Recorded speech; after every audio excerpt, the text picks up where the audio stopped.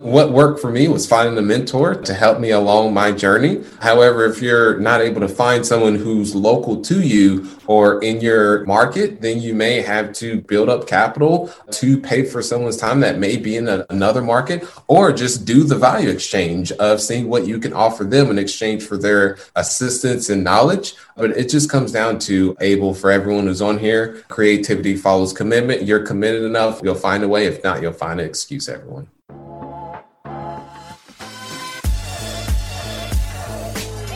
Hello. Welcome to the Five Talents Podcast. I'm your host, Abel Pacheco.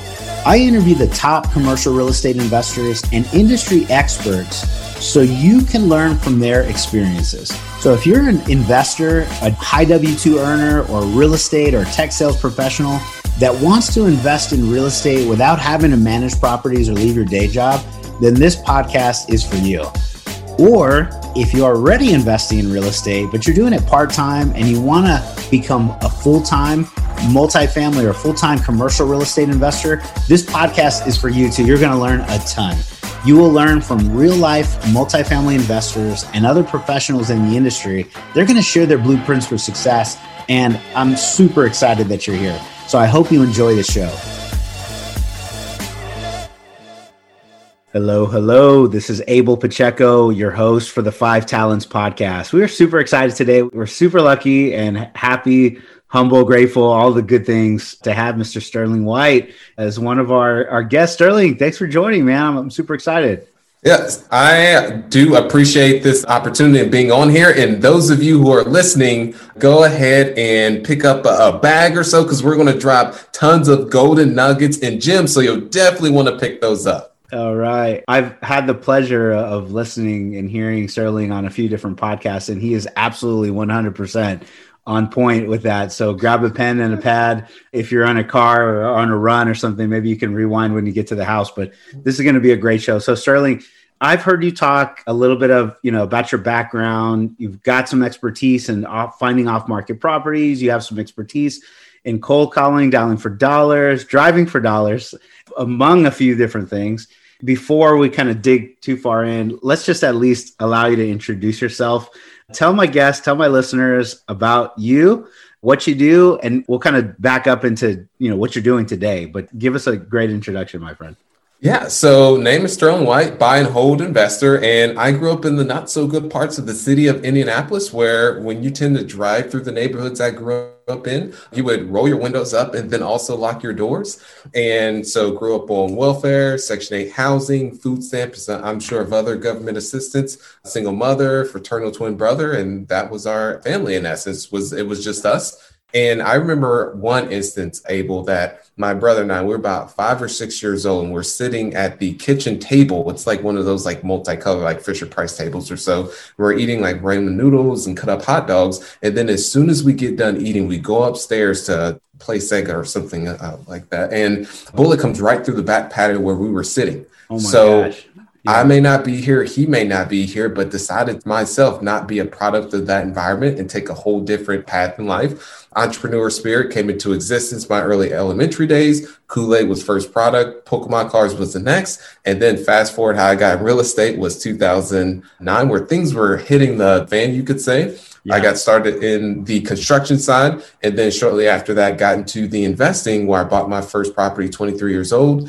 scaled up to 150 single families, and in 2017 made the entire shift to multifamily, and my first deal was a 46 unit. Yeah, that's super awesome. And that 46 unit, I've heard on another podcast, you actually found it, I think driving, right? You called up the owner, kind of did that thing, and a really great story around that. So, and also, Sterling, you sound extremely humble as well in the beginnings, but also now for those that are listening, Sterling's also is managing $10 million worth of capital across about 18 million or close to $19 million of real estate. So 400 units or 400 doors for those that are like, well, what's a unit? It's 400 apartment doors. So he's just got an amazing wealth of knowledge. And What a tremendous story, man. That must've been crazy as a little kid. How old were you when that happened? That was about 5 or 6, and it was just another day. And there was other cases I can go into. One day I'd be playing basketball with a friend in this particular case. And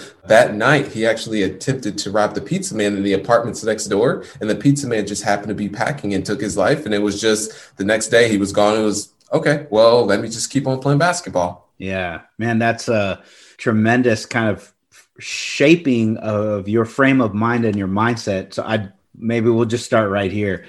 What was it that said, hey, or not maybe what, that was the what, how, and did you kind of transition everything? Was it somebody that helped you? Was it, hey, you and your family? What was it that said, here's how to do it. Here's what I'm going to do.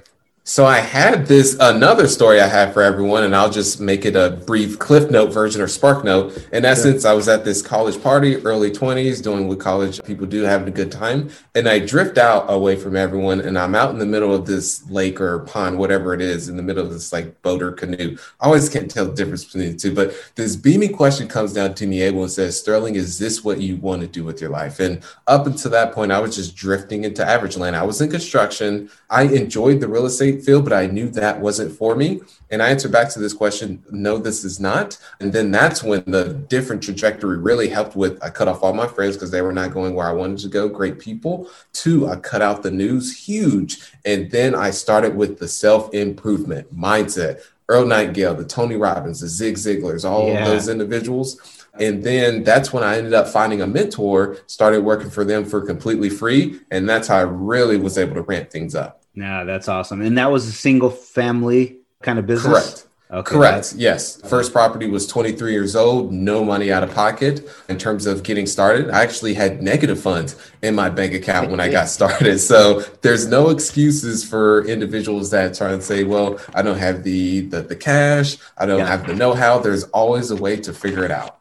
Yeah, man. I interviewed Jake and Gino. Gino, he kind of says, you either pay to play or seek to serve. And I kind of the mindset of the same, which is if you have capital, you should pay for education and coaching and kind of hit that fast forward button if you have some means. If you don't, then you need to figure out how you can provide someone else value. Bartering. Do that over and over again and, get their nuggets and figure out how to do that. So, this is a great, avenue to head down. For those people that are trying to figure out how to move from being a single family investor, kind of like you did, to potentially, hey, I want to be a multifamily individual. Let's talk for the people that may not have the means. They don't have capital freely available to say, hey, I'm going to go do it.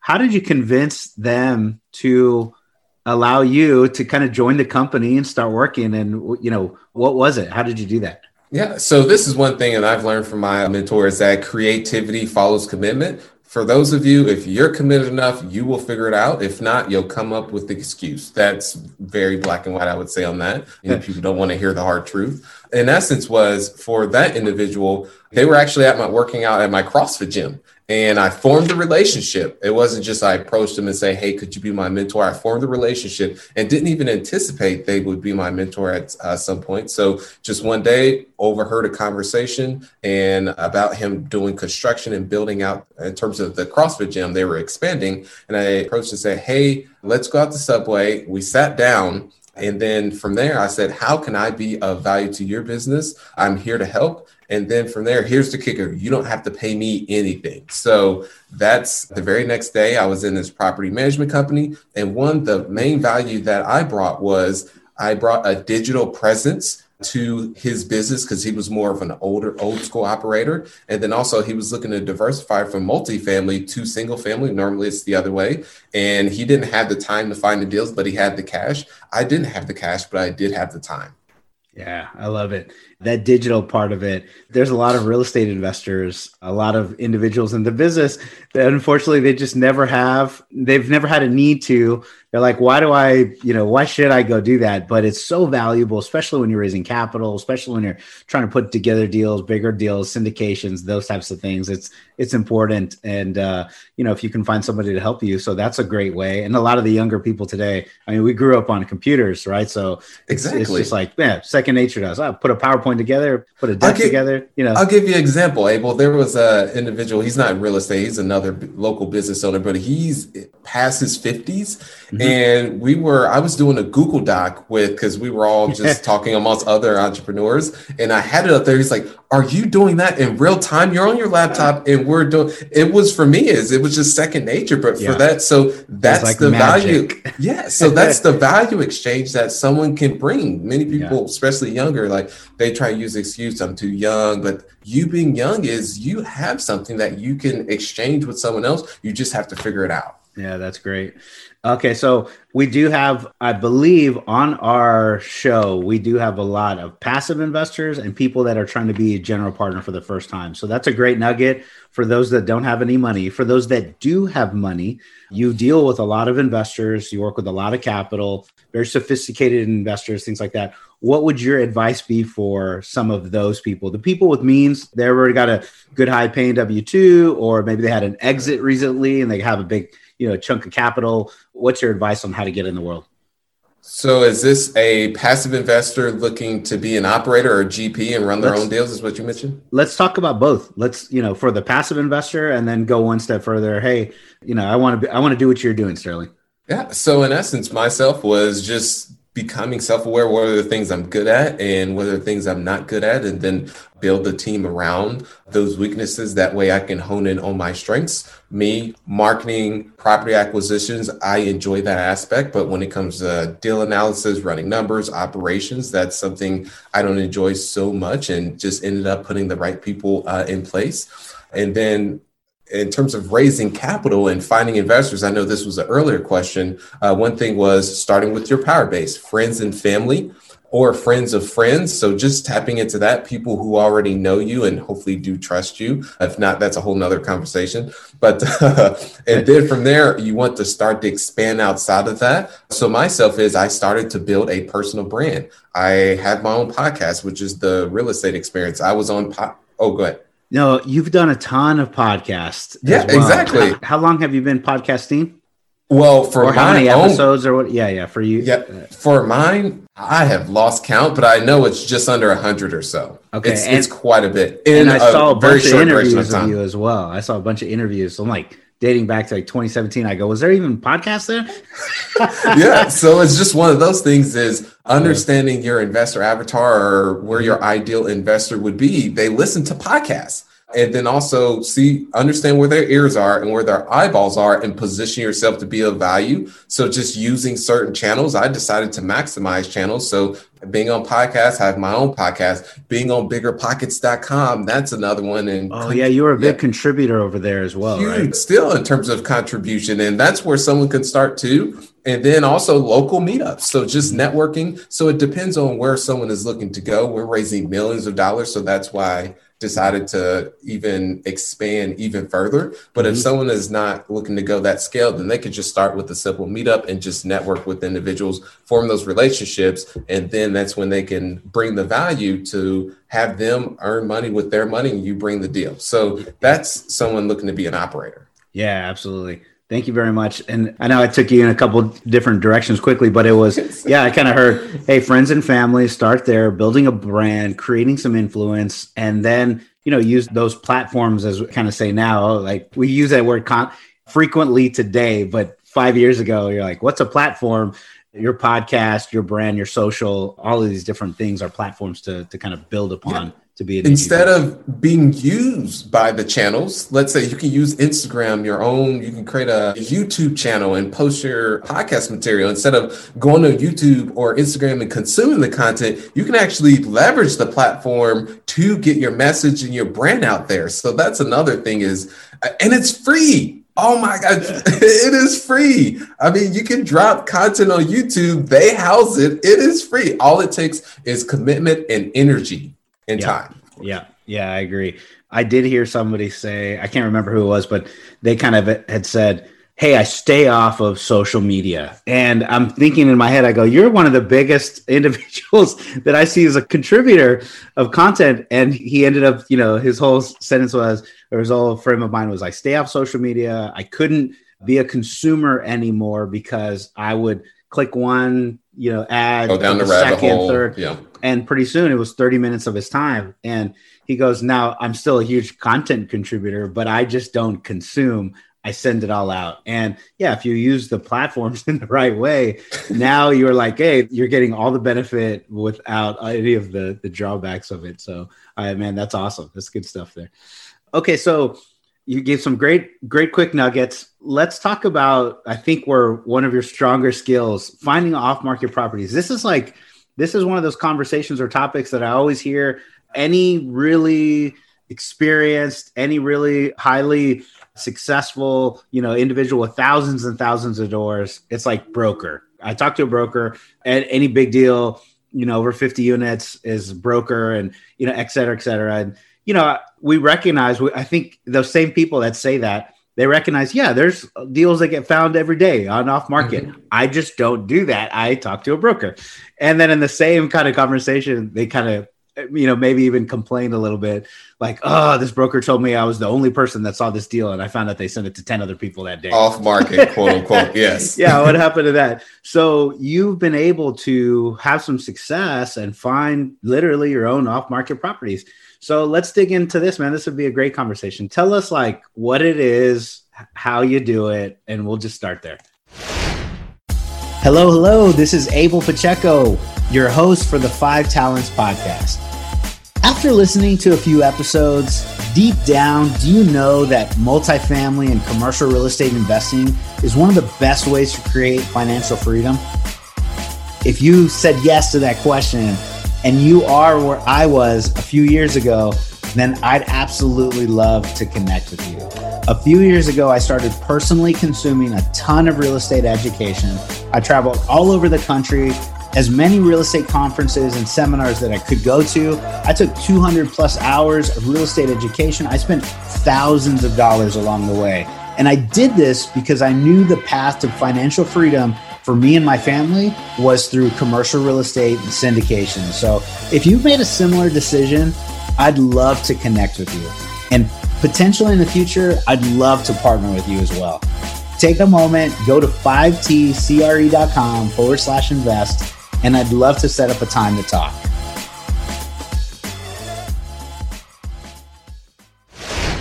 Yeah. So the most recent deal that was off market was 156 unit. This was a little bit in terms of the largest one that was purchased off market, because many people say, and it is true, the higher the unit count you go, the more sophisticated the operator is. And many of those operators will say, why would I sell to you off market when I can just list it with a broker and get more? So it just comes down to sales and negotiation, even when you're buying or selling. I learned that from my mentor. But in essence is just take the cold call approach. So now we just build our own list. So if a broker sends you a deal, you don't go around the broker and go direct to owner. We take the approach of we'll use a database such as Reonomy, not affiliated with this, or either CoStar that has all this information of, let's say, apartments in Indianapolis between 75 to 200 units. And then we will go ahead and sift through those, find the ones that haven't been sold within the past 5 years, and look for the ones that are distressed. I would say 1970s to 2000s, and see the ones that are under-rented, may have some bad Google reviews. And then from there, we'll scrape through that. And then we'll just start the cold calling process. Yeah. After we found out who, since it's owned the LLC, you have to find out who filed the LLC. That's a whole nother conversation itself. Yeah. There's probably a ton of any one of these things that you just said is probably like a 20, 30-minute discussion. Yeah, you could just unpack so many of it. But let's talk about a few high-level ones. When you say, I'm going to sift through, you search for, you weed out from that list. How do you even say, these are the factors that I'm going to go through? And I've heard you say this on other shows, but I'd love you to, kind of hit it here. So one, looking primarily for mom and pop operators. If it's owned in a large corporation, such as there's Gene Glick, which is one of the largest in terms of just across the country. So if they own it, then if they were to sell, then they would go with the broker. So we're just looking for more of those mom and pop operators, and then to see that the rents are under rented by about $75 to $100. But I would say just primarily on a high level is sifting through the ones that haven't sold in the past 5 years and just looking for more of those smaller operators, mom and pop ran. Got it.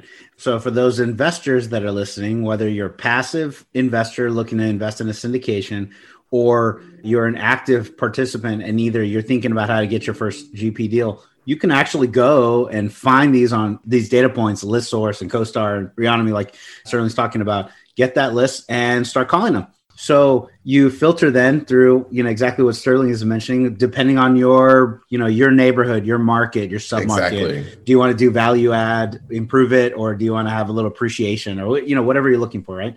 And how do you know if it's a mom and pop or not? Is it just LLC versus a name, or do you actually research the LLC and say, oh, these guys are big or small? Yeah, that's what it is one, we researched the LLC. I'm very familiar, especially here in Indianapolis, who the owner, if it's owned under a specific, some LLCs or some operators actually name it similar to their other apartments and LLCs. There's that. If you see the same name over and over again, you're probably like, big guy. Exactly. There's that. And then also, if we don't see that, and then we find out who will leverage the articles of organization, and then we'll see who the managing member is. And if we see, oh, it's XYZ, we know they're with that large corporation. We'll still put it in our database, but it's not something, because I like to look at it as the 80-20 principle, which I like more so the 90-10 principle, because I would say out of all the deals that we've acquired off market is that there's been a common thread with the mom and pop, meaning that it was distressed. The occupancy may have been a little bit lower. There was a desire and a need to sell versus if it was a larger corporation or that they said, yeah, I'd be willing to sell for the right price. Those are the ones that even when we keep following up, we don't have much success with. Yeah. Okay. That sounds great. So continue down this tactical step, right?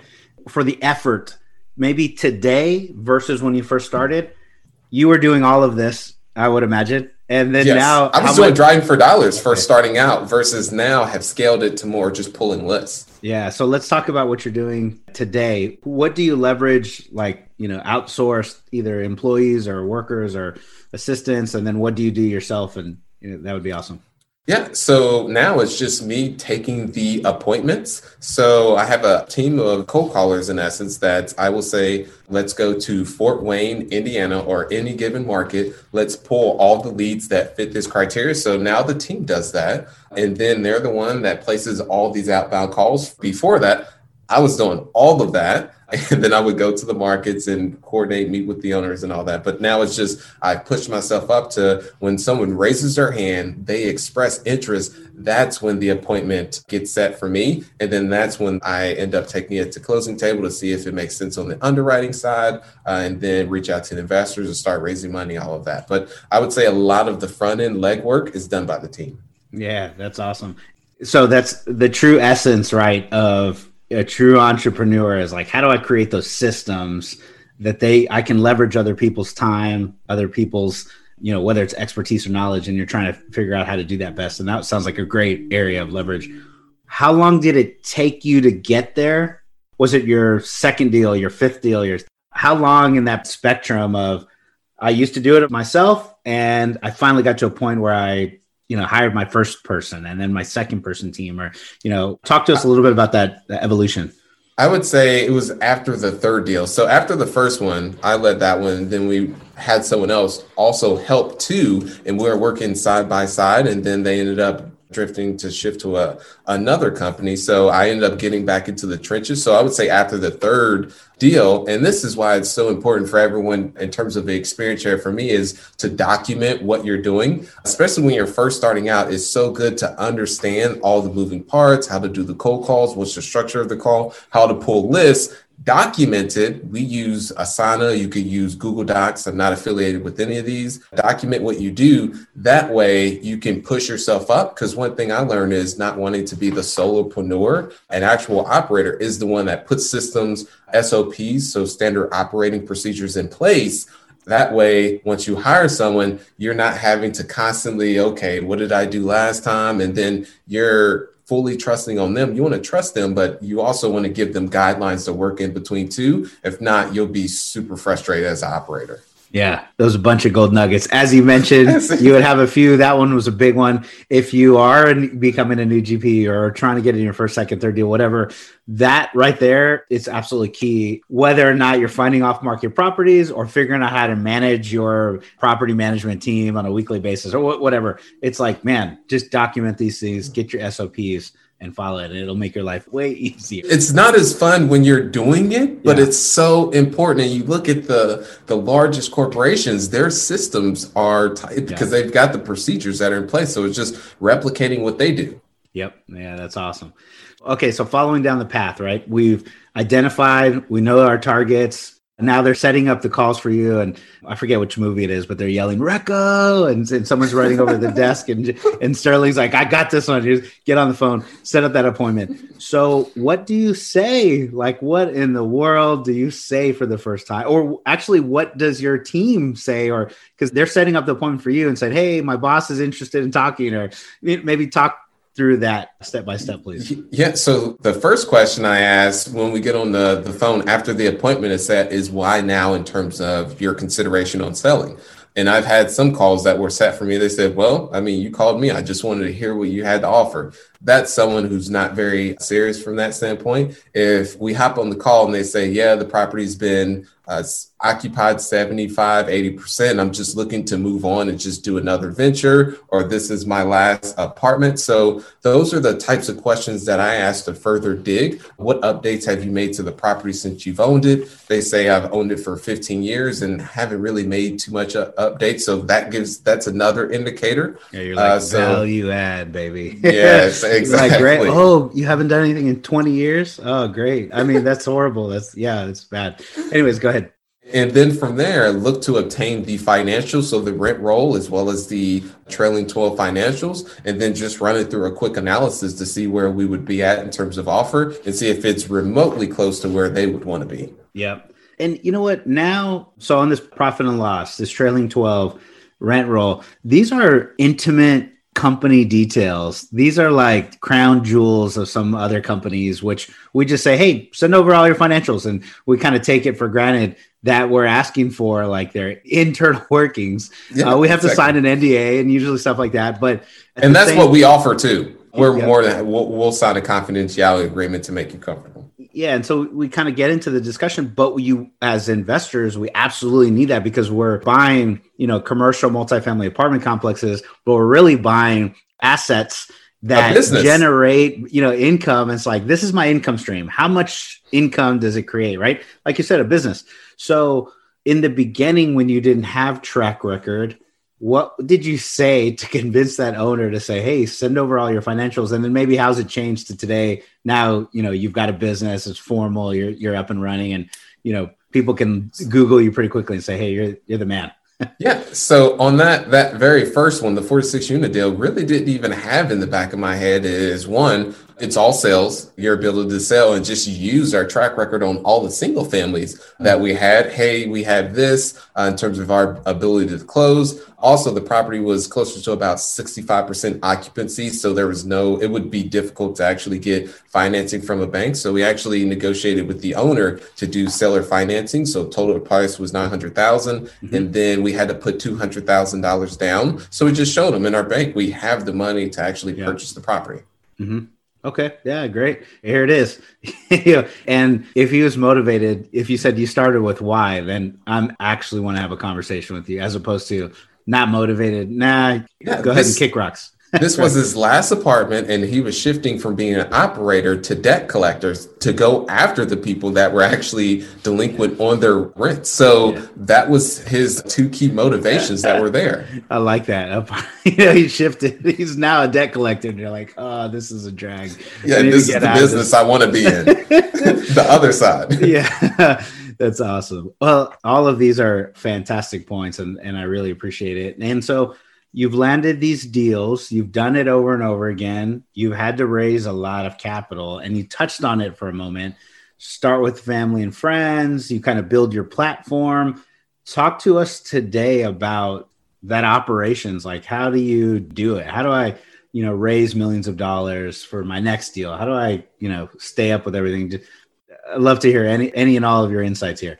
Yeah. So one is there is a team involved, and it just comes down to once the continuing nurturing those relationships with your investor partners, and then always doing a soft commitment before. That's what we like to do is we'll post on our website, sonderinvestmentgroup.com, and we'll post a simple deal. And then from there is we'll have phone calls with investors, and then we'll start to drive them to that and say, hey, if we had this opportunity, how much would you consider investing? So they'll, let's say, do a soft commitment of $50,000, and then we'll have a total of soft commitments, $1 million or 1.5. And then once we actually open up an opportunity, we tap right into all those individuals that had their soft commitments. Yeah. So that's our process on that. Got it. Set up the platform. In this case, your website, you're actually driving, probably using your social influence, the platform that you've created. You probably have a lot of interest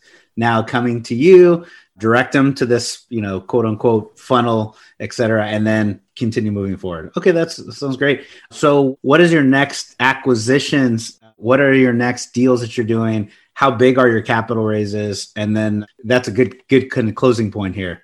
Yeah. So the most recent was 2.8 million of the raise of equity. A portion of that was a down payment, and another portion of that was towards the improvements. However, before that, the average raise was closer to about $1.5 million on the equity side. So right now is just steadily on the acquisitions. We're COVID at this moment in time. We're in COVID. We've got the elections. I'm not going into politics or anything, but quite a bit of uncertainty. We're still got our foot on the gas, but in essence is we're just combing through a lot of inventory in order to find ones that work.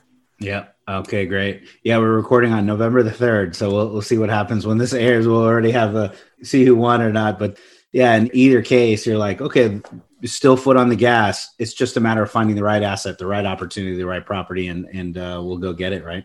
Hey, before you go, we've got a kind of hard stop here. Where can our listeners and guests, if somebody wants to learn more from you, get into your world, et cetera, where should we reach out to? Yeah, so you can find me on Instagram, Sterling White Official. One more time, that is Sterling White Official, either or at my website, sonderinvestmentgroup.com. That is SONDER, investmentgroup.com. All right, that sounds awesome. Hey, so what didn't we talk about today, or what did I not ask you that you wanted to highlight, bring some exposure to, or just even leave us with some parting words? Take as much time.